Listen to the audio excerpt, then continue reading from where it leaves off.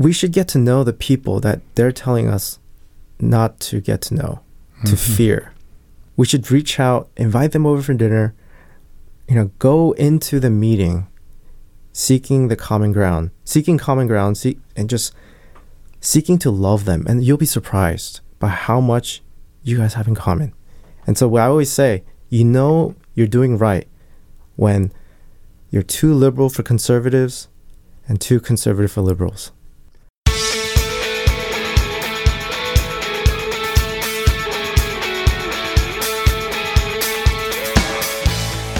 Welcome to Grace in 30 on WERA-LP Arlington 96.7 FM. This is Ed Melick, and I'm joined by my co-host Sal Dietrich. Sal, how you feeling tonight? Ed, it's a great night for Grace. I heard tonight's guest speak at an event on the National Mall back in September. He started by highlighting false dichotomies between the political right and left, the lie that we must choose one side at the expense of the other when addressing issues like the rights of the unborn and the rights of women, domestic job security and immigration, and systematic racism and supporting our servicemen. He noted that Christians have allowed themselves to be divided by the ideologies of men instead of uniting under the banner of being made in the image of God. Moses Lee is an ordained minister who works as the director of 1UDC, the College Ministry of Redeemer Church of Arlington, focused on serving the students at American University. Moses joins us to talk about the origin of these false choices, what we can do to take away their power, and what he's learned working to serve and share the gospel with college students. Moses, welcome to Grace in 30. Thank you. Glad to be here.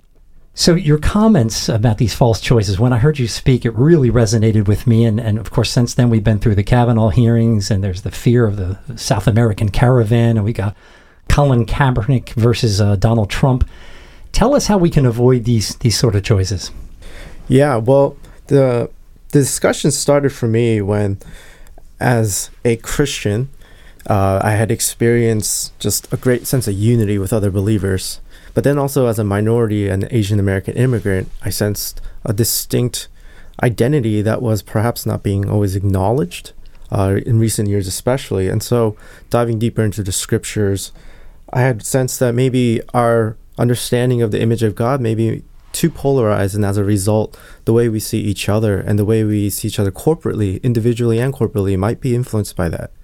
And so I thought maybe we're influenced too much towards the oneness or too much in the threeness of God and how we're made in his image.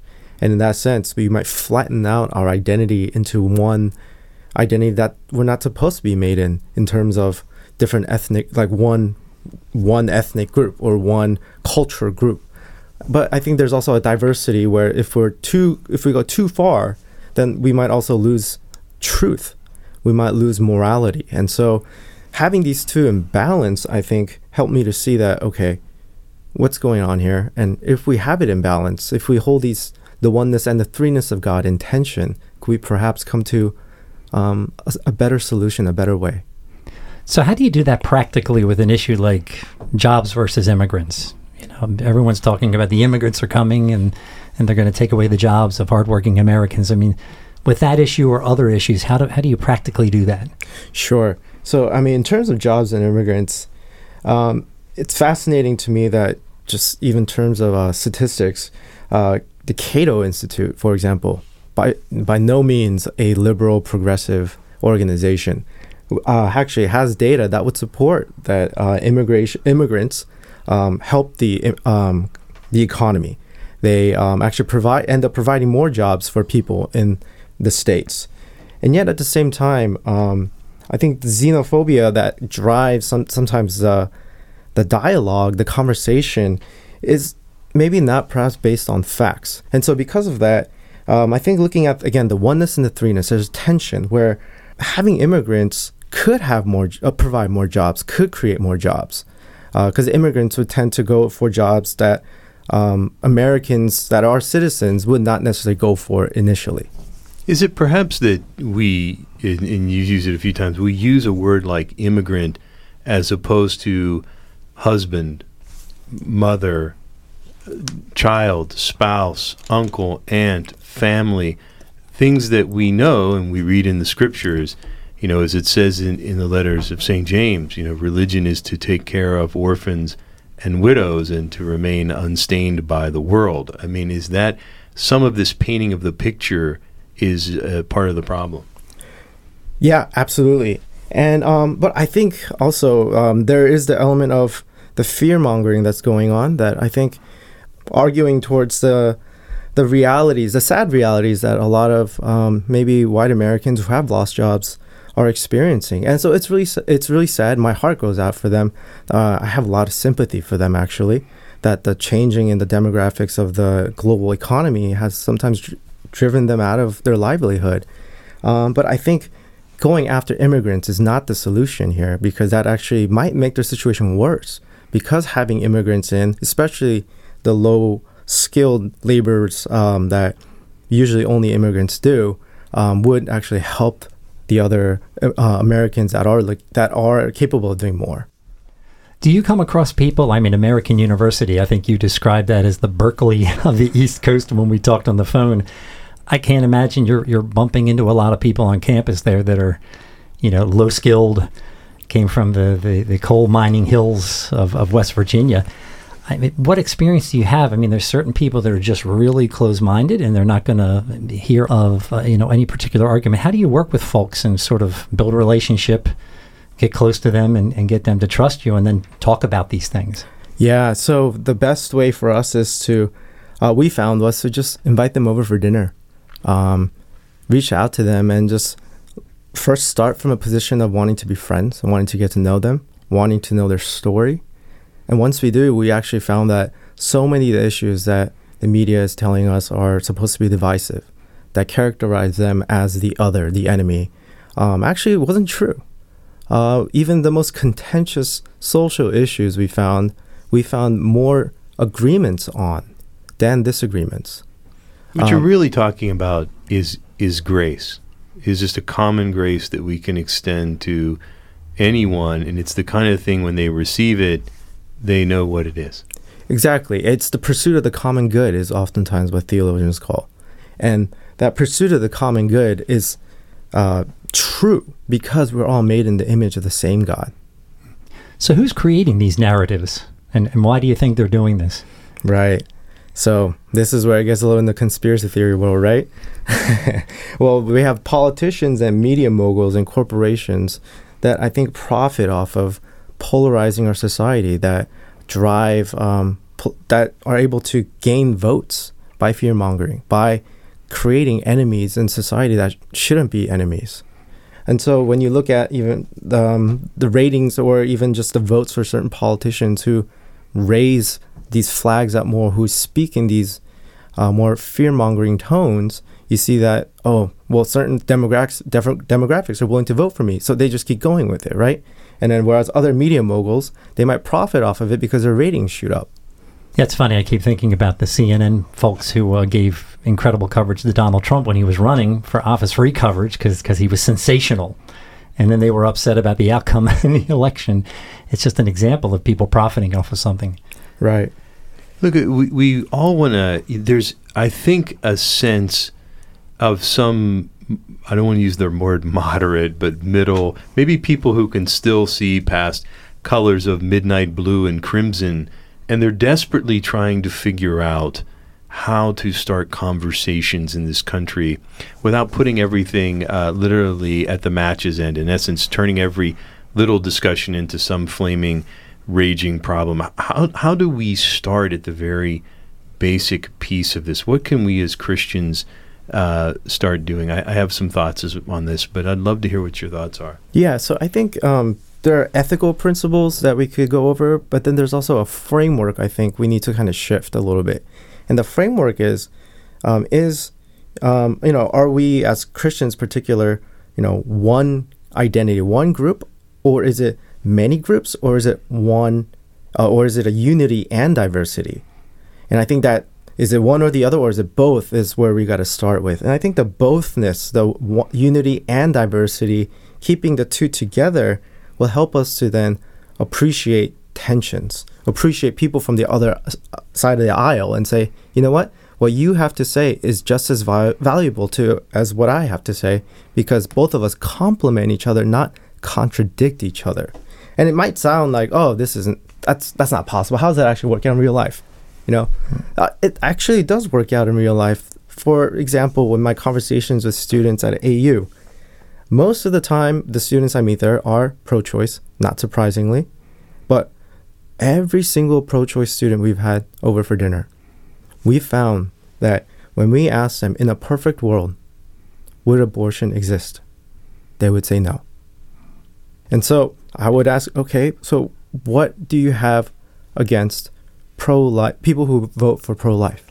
And they would say, well, when it comes down to it, we don't want someone else to make the decision for us if it's a life and death situation. It should be left up to the mother. But if you ask most Christians the same question, if you were in a situation, God forbid, where you might have to make the decision between the life of your baby or the life of the mother, we would all agree that is a really hard, difficult decision to make. And I don't think we as a movement, as a collective identity, as a group, have come to a certain solution for that either. Do you think part of this is listening, that we've lost this sort of patience, grace, sort of understanding to sit and listen to each other at the most basic level, to perhaps even care for each other in some way? The scenario you describe, perhaps if people would sit down with those who, have struggled with issues like abortion and understand their personal stories, maybe that's the start of a mutual conversation at some point, but at least some understanding. What does the Bible or your own experience tell us about just trying to get to that simple point of listening? Yeah, so I think when we talk about social issues and political issues in the public square, we often look to like Matthew chapter 5, where he talks about blessed are those who are persecuted. And we go to that and say, see, what I'm saying, I'm getting persecuted for by the secular left, so I must be doing right. But what we forget is that the verse right before it says, blessed are the peacemakers. The context for being persecuted is for peacemaking. We're blessed for being persecuted for peacemaking. And so peacemaking, in another way to think about it, is bridge building. And so, yeah, I think there is that aspect that was lost where we don't build bridges anymore. We're not known for bringing people together, sadly. Yeah, I mean, in the past, we've come together as a nation in support of each other among, terrible wars, disasters, things where we said, hey, if we don't come together, there's something worse on the other side of the ocean.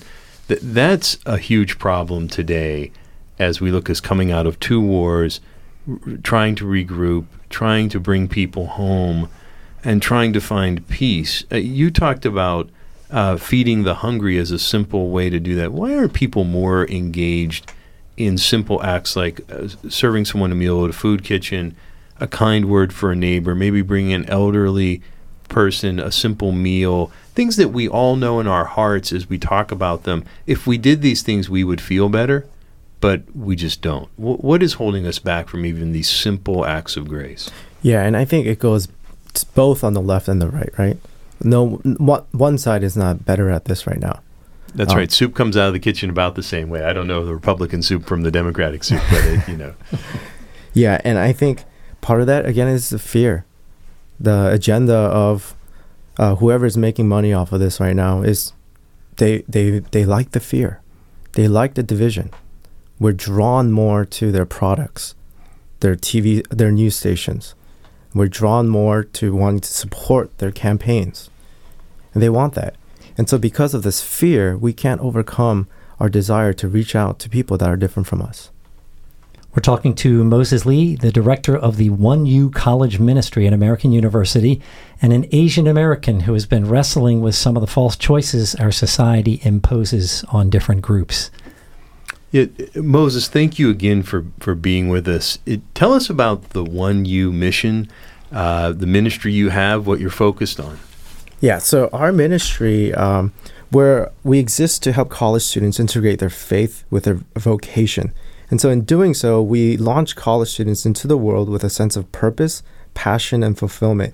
And we specifically like to focus on non-Christians because there are a lot of already existing campus ministries that are doing great work for Christian students. But we, in particular, we didn't want to reinvent the wheel. So we thought, you know what, let's just really, really focus on non-Christians. And because of that, I think it's forced all of us to really let go of biases, because we're always having to talk with and have dinner with non-Christians. We've had to learn to repent of a lot of fears that we may have held initially. You know, I heard a recent talk where they said that in a survey, in a national survey, 30% of folks under the age of 30 check none as their religious belief. They're not Christian, Muslim, this or that. They simply have no belief at all. How do you start tackling that at a college campus? Yeah, thank you again. That's we start by trying to find the common good. Where do we agree on?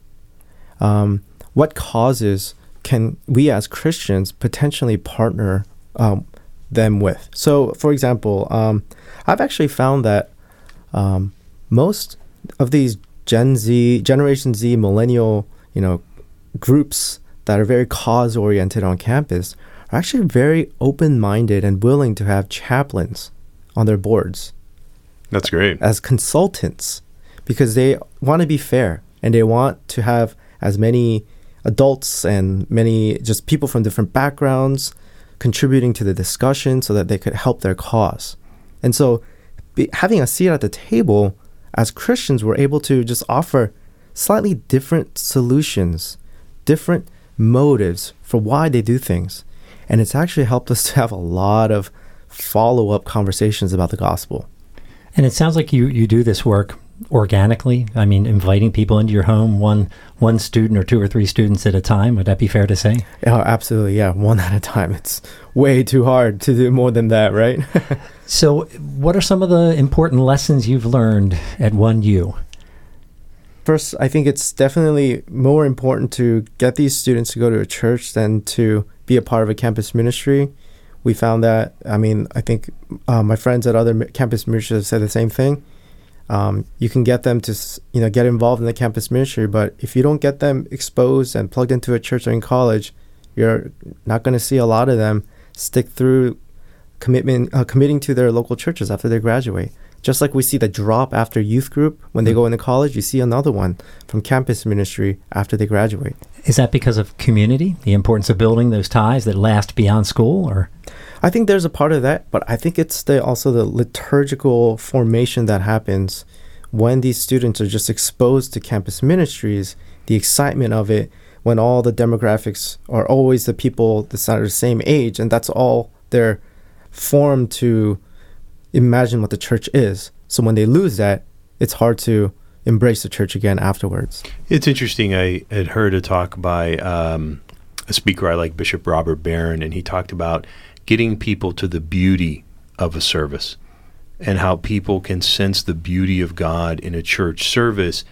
And then you get into, these are the rules of the faith. This is what you're doing right and wrong. But it's sort of capturing this idea of beauty, just like when we go to our first baseball game or football game, whatever your thing is, and you walked out on the stadium and you were like, wow, and that people can experience that in a church service captivates them and brings them back. Would you agree with that? Yeah, absolutely. There's actually been data supporting in the UK that when non-Christians they enter these old cathedrals, they're drawn to the beauty, and there's been a surprisingly high number of new converts just by entering into cathedrals.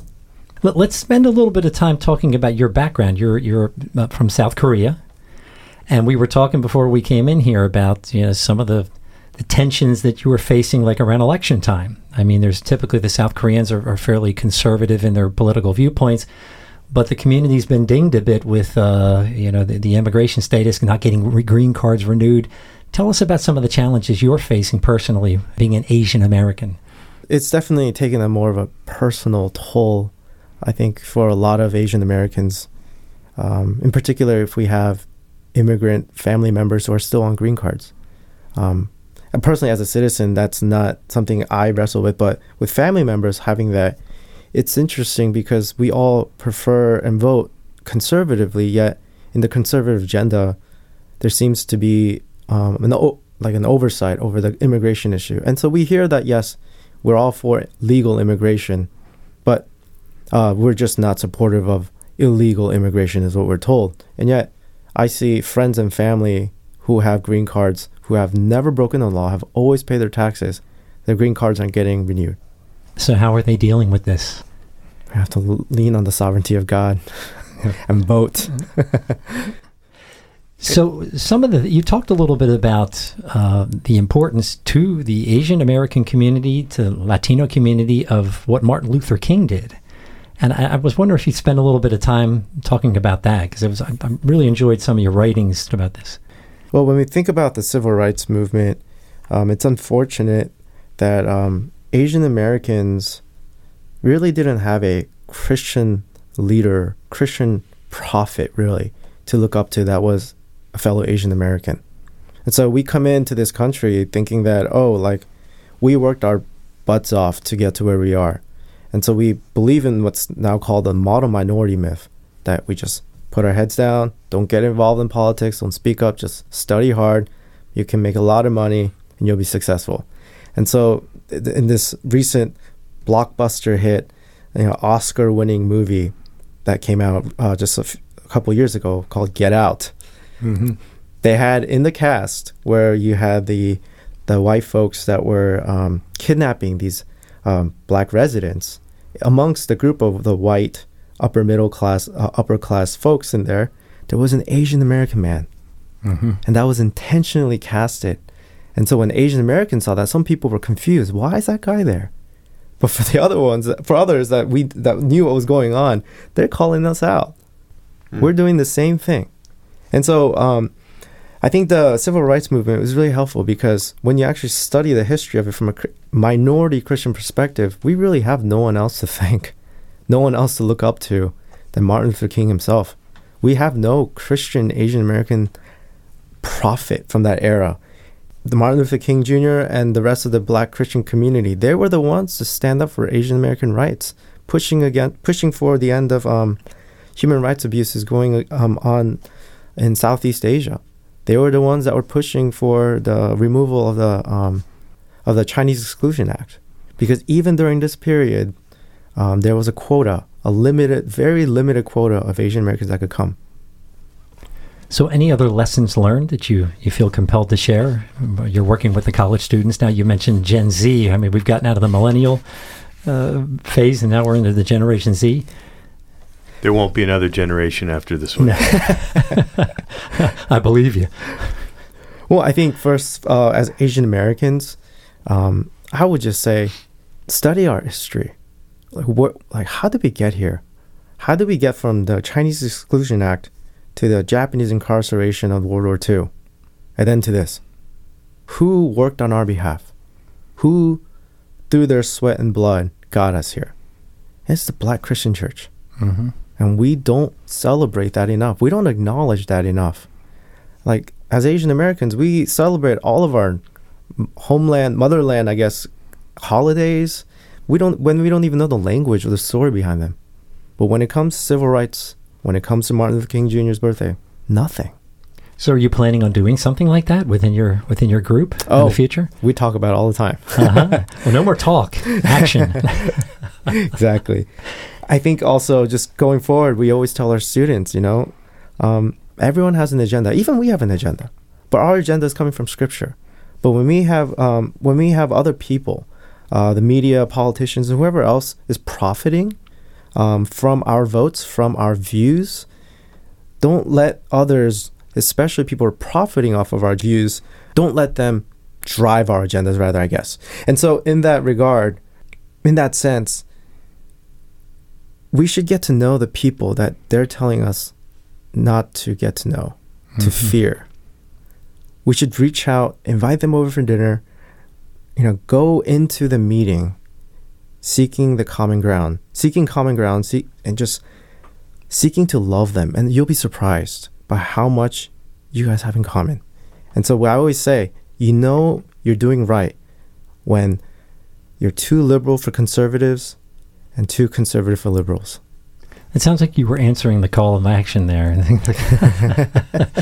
We've got just another minute or so. I mean, is anything else you'd like to add? Anything you'd like to say about people's perceptions of Asian Americans? Anything you'd like to challenge our listeners to do? Yeah, absolutely. I think, if anything, just going back to the Trinity, we're made in the image of the Trinitarian God. Not a one God, not a three God, a Trinitarian. It's both one and three. And so that means that when we read in Galatians 3:28, that there's no more Jew and Greek, that's going at the oneness. There's just no more race idea. It's just true. But then Paul talks about in 2 Corinthians 9 that for the Jew, he became a Jew. For the Greek, he became a Greek. He acknowledges the existence of ethnicities and different just groups in general like that. And so there's this idea that it's both one, there is no race, and yet there is still differences. We have to embrace both. But once we go too far into the oneness, then we become colorblind. And that hurts minorities because it sets a normative that's established by the people in power, usually the majority white Americans. And then if you go too much on the other end, then you start getting into, relativism. You start getting into pluralism where there is no such thing as truth, where you start getting into the really, really harsh realities of identity politics, where people are vying for power. Everybody is looking for their own unique, separate identity, arguing with each other.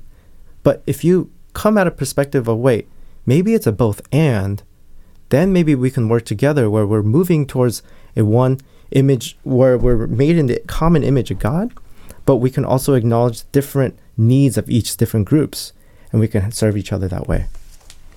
Wonderful. I love that. A great close. Look, thank you so much for joining us, Moses, and for the work you're doing to dispel the false choices we're presented with every day now. If listeners want to find out more about 1U, please visit their website at 1udc.org. This is Ed and Sal signing off from Grace and 30 on WERA-LP Arlington 96.7 FM. Have a great night and be sure to tune into Grace.